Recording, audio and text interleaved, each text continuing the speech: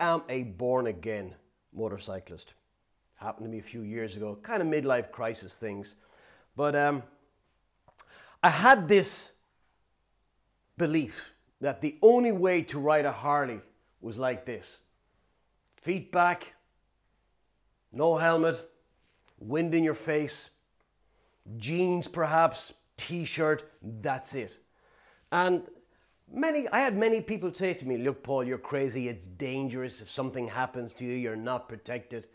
In one ear, out the other. Then one day I'm having lunch with a few people in a class and a few of the reps. And this is a new hire class, so these are all new. We're just getting to know one another. And one of the guys, he's a German rep, was talking about work experience, a summer job that he had. And he rode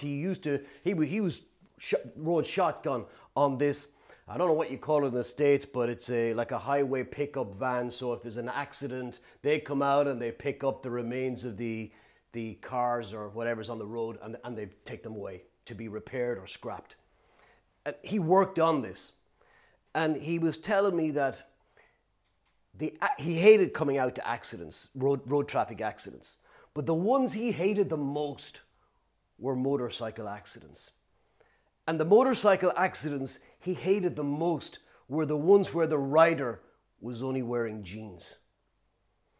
And he described how the sound, the screams he would hear when the medics would come to the rider who had come off his bike, skeeted along the road, and the friction of his jeans skeeted along the road would burn the denim into his flesh.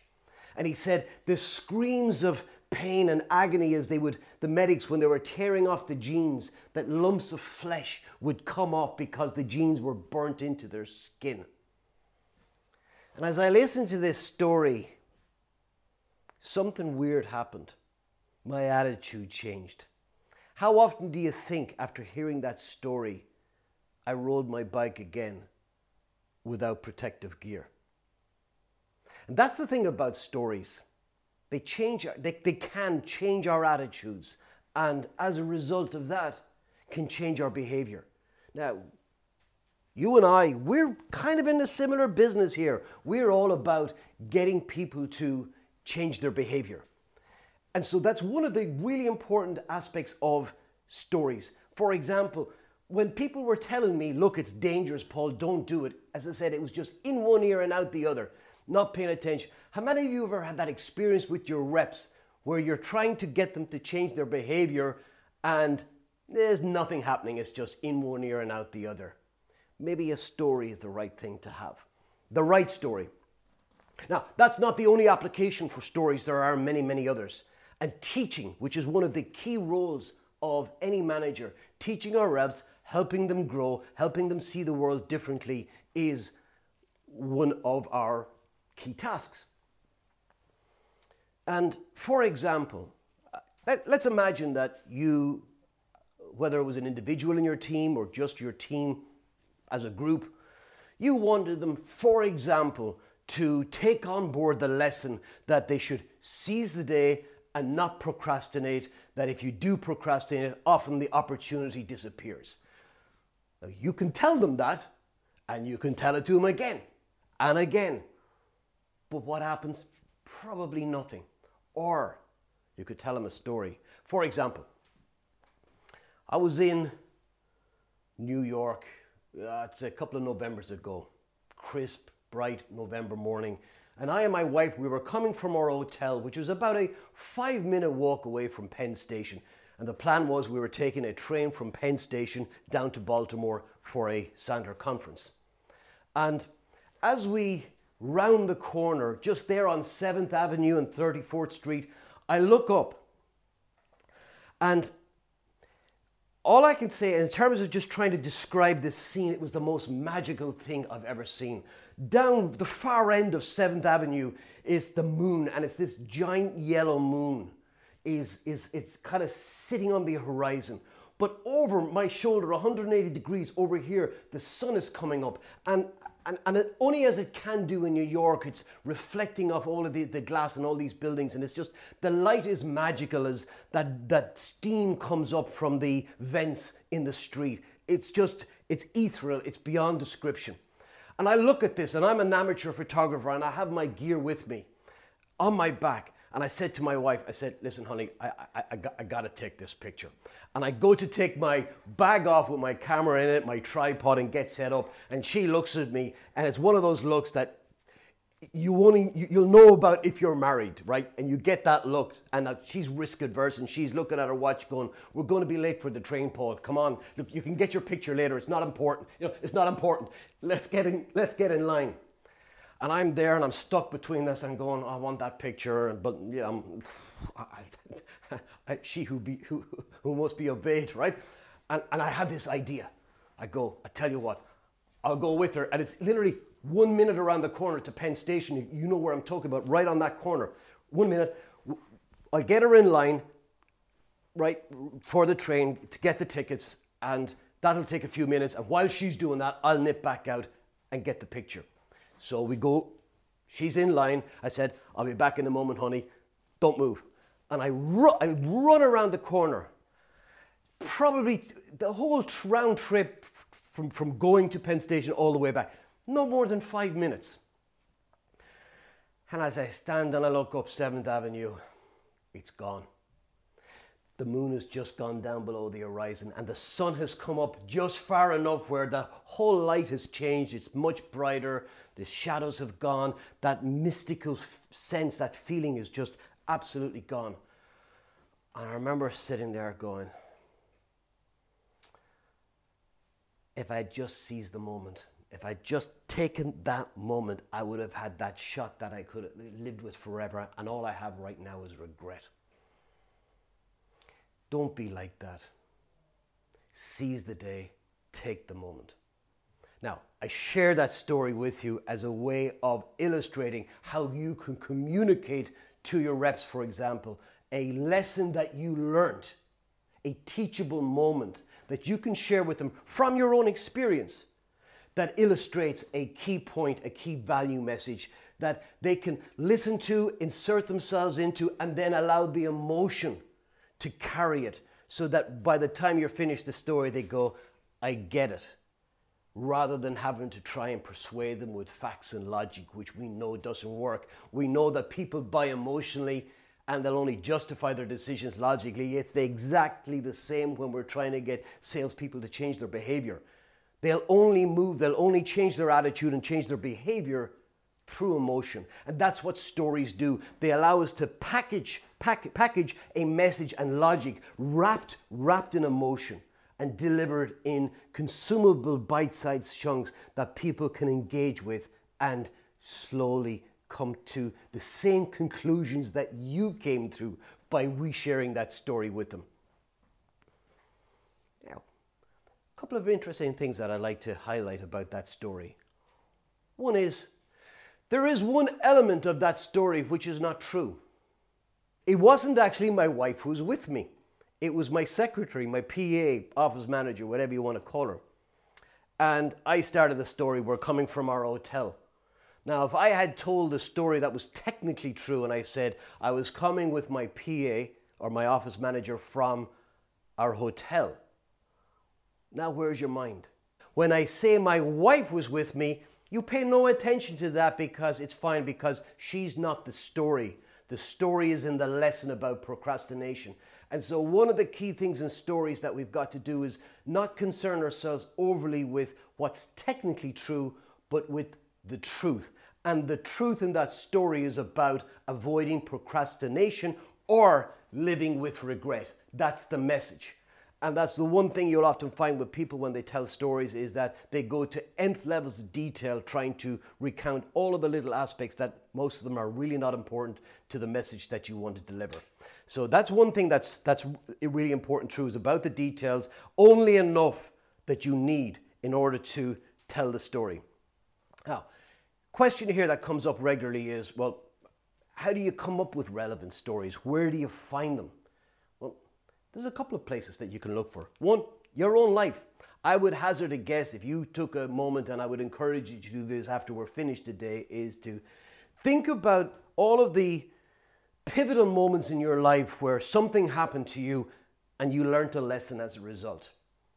And then to capture that story, capture the elements of it, the important bits, and then in sharing that stories with your reps, you can then bring them to the same conclusion that you achieved in going through that real life experience.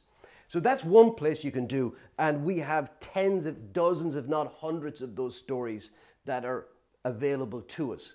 However, I don't want you to be limited by your own stories either. There's any number of other people's stories as well that you can tell, that you can find on places like speaking.com or TED.com, etc.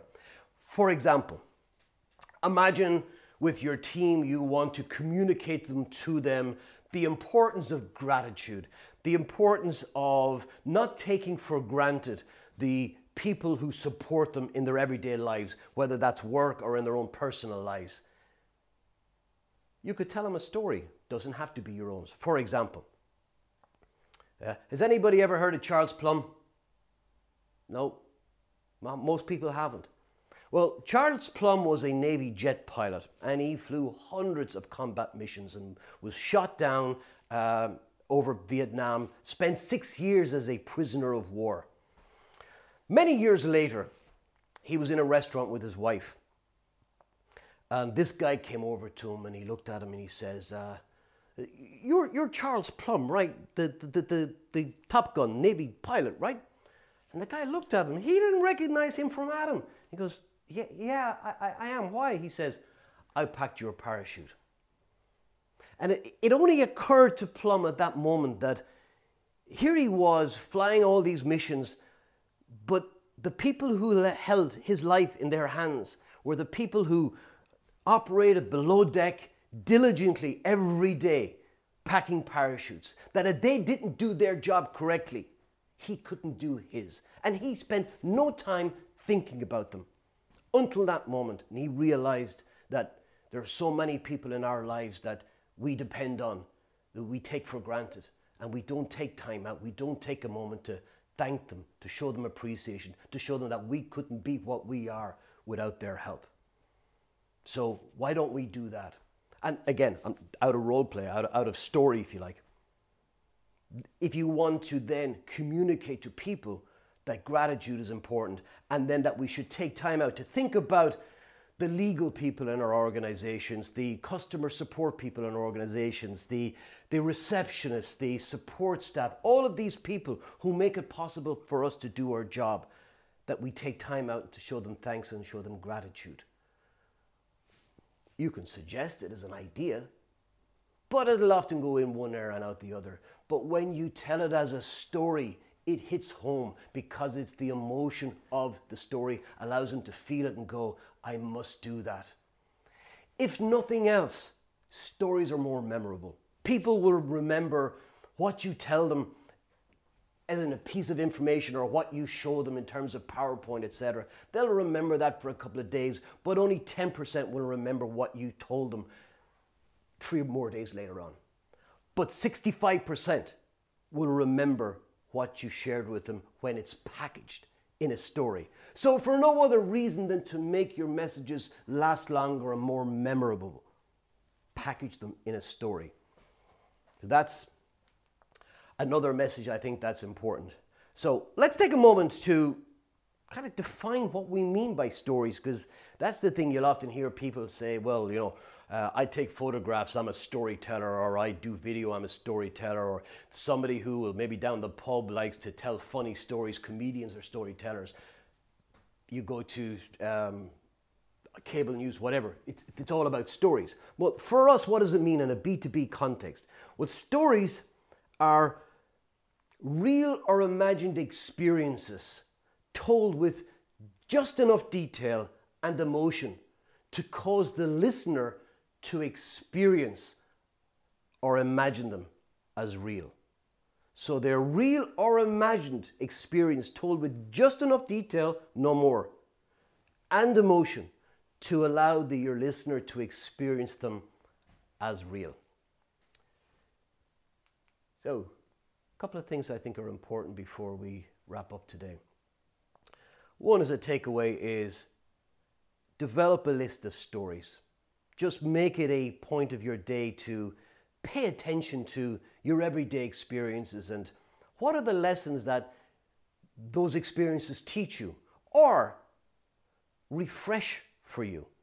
And then take a note of those. Find a place. I use Evernote as a place when I go along and something happens to me and I go, I think there's a lesson in that. I think there's a teachable moment in that. And then I write down the outline of where I was, what happened to me, etc. Then I can share that when I'm in a class. I'll give you a for instance. I had a class yesterday morning, I believe, and was talking about budget and investment, and I was sharing with them a structure. I'm sure Sean has done this with you before. This we call it SVIC, SVIC, and it's that transition from the pain step into the budget step. And it's where you summarize, you validate, and you talk about the relative importance of addressing this issue and the prospect's commitment to do something about it. And as part of that, I was sharing with them an example where you might say something to a prospect like, on a scale of 1 to 10, 1 is, look, it's important, but given all the other important issues and things that I have on my plate, it's probably not going to happen. We're going to probably need to push it out 6 months. 10 absolutely has to happen. Where are you? And we did that whole, what happens if they say a 7? What happens if it's less? What happens if they say it's a 10? And we got to that and I said, 10, everybody tells me that. Until they find out that it's going to cost a lot more than everybody else, that it's going to take time and that people have to invest their own time and their own efforts in making this happen. Can we talk about that now? And that was where we were in the class. And then one of the guys in the class puts his hand up and he says, Paul, that's dumb. That's stupid. Why would you do that? Why would you suggest to somebody that it's going to cost a lot? And we kind of got into this, not a fight, but I was trying to explain why it's important in terms of signaling. And he wasn't having any of it. He was immovable. And then I remembered, I need a story. And I shared a story with him. I shared the story of a guy I'd seen speak many years ago, Romal Pereira. He's a serial entrepreneur.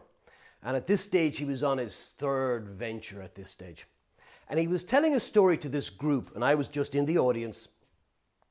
And he had founded this company back in the 80s. They sold this messaging platform. It was like a box that companies back in the 80s, you would sell it to a big company that had maybe distributed team, facilities people, delivery people, and you could send a message to their pager, so you could broadcast it.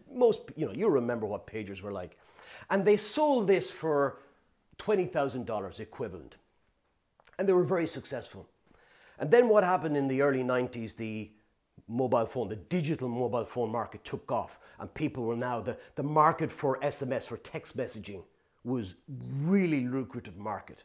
And there was companies selling their technology into network operators like AT&T and Verizon, and they were making a fortune. And this guy was thinking, I already have a proven platform. Couldn't sell it to save his life to any of these network providers. No, they looked at it and went, no thanks. Couldn't understand it. Got a consultant in. The consultant looked at what they were doing and said, I see the problem. I want you to add a 0 to your price. What do you mean? Add a 0 to your price. Not double it, add a 0. And they did. And they were so successful, their company launched on the NASDAQ not long after, all became multimillionaires, all of them. Now, why would a company be more than happy to spend $200,000 on a product where beforehand they were reluctant, not just reluctant, refused to spend $20,000? What is it about money? I want to just spend a moment. I want you to imagine right now you are my class that I had yesterday, right? And I've just told you that story. And I've asked you the question. And I said, What is it about it that people would be willing to spend 200,000 when they weren't willing to spend 20,000? What would you say? This is the interactive bit again. Say that again. It assigns value. It assigns value, exactly. Yeah, it must be good if it's that expensive. Or conversely, if it's only $20,000 to a company like AT&T and Verizon who spend billions on infrastructure, 20,000 can't be any good. And I introduced the idea that money is a conceptual thing. It's our relationship with money and what it makes us assume, infer from the price. Like one of these fashion designers once said when somebody complained about the price of her dresses, really expensive. She said, "Of course they're expensive, darling. How else will people know they're premium?" And when I introduced that story, you could just see his face go drop and he goes, "I get it now." And that's my point about stories. They allow the listener to insert themselves into the story, become part of it as an observer, and come with you on this journey. On this, and I'm going to share with you in a moment that narrative structure of what it looks like, to a point where when you're finished the story, there's no resistance. They go, "I get it." And so when you're trying to get people to understand something where there is a barrier or a block, that's also a great place to take out a story that allows them to slowly interpret and unveil the key message in the story. And then once it's their data, there's no resistance because people will protect their own data.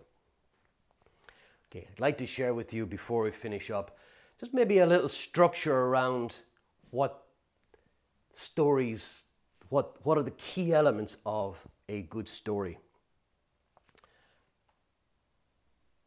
And we're going to start with structure. And there are 5 key elements that I want to share with you. First one is, it's called in the beginning. Essentially all you're doing is you're sharing with people a situation and you're putting them in a time and a place. For example, I was in New York, it was November, my wife and I were making our way from our hotel to Penn Station, which was only 5 minutes away. That's, if you like, in the beginning. This is where we were, this was the situation. Then something happened. Saw this scene, had to take the picture of it. This is where I just want to spend a moment on this because this element is absolutely vitally important to a story. It does not work unless this element is there. If I said to you, yesterday morning I got up, I had a shower, I went downstairs, I had breakfast, I came back up, got dressed, got on my bike, went to work, spent a day at work, did some emails, called some people, prepared for a class, came home, had dinner, watched a little bit of TV, chatted to my wife, and went to bed. That's not a story. That's just a series of events. And the distinguishing feature between a series of events and a story is something happened. And that's the key thing. And the other example I gave you was the bike, the Harley, was, I was one who believed the best way to ride a bike, jeans, t-shirt, that's it. Then something happened. I met this German guy. And then from that, as a result, because of that, I had a change of heart. I thought differently. Or if I go back to New York, I had the experience, the sun went down. The sun came up, the moon went down, right? Because of that, and then because of that, I lost the moment. And as a result, I learned a valuable lesson that if you procrastinate, if you put off, if you don't seize the moment, you may well live with regret. And that's the structure of any good story that you want to tell.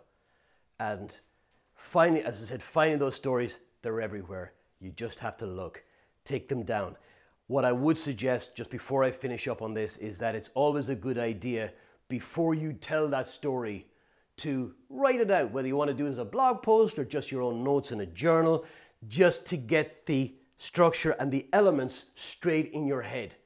And then look at it and take out the elements that are not important or that could distract. There is nothing as awful as listening to somebody telling a story that has all these elements that are just not important. My wife and I were coming from our hotel and we came down, I think it was 6th Avenue, and we passed by this store where they were selling coffee, and then we crossed the road and you're going, when is this story going to end, right? So that's going to be important as well. So I would suggest people just to write them out and make sure you've got it. And then you've got it and you start to build your library of stories. And once you've got your library of stories, you've got a bank of influence. We're done.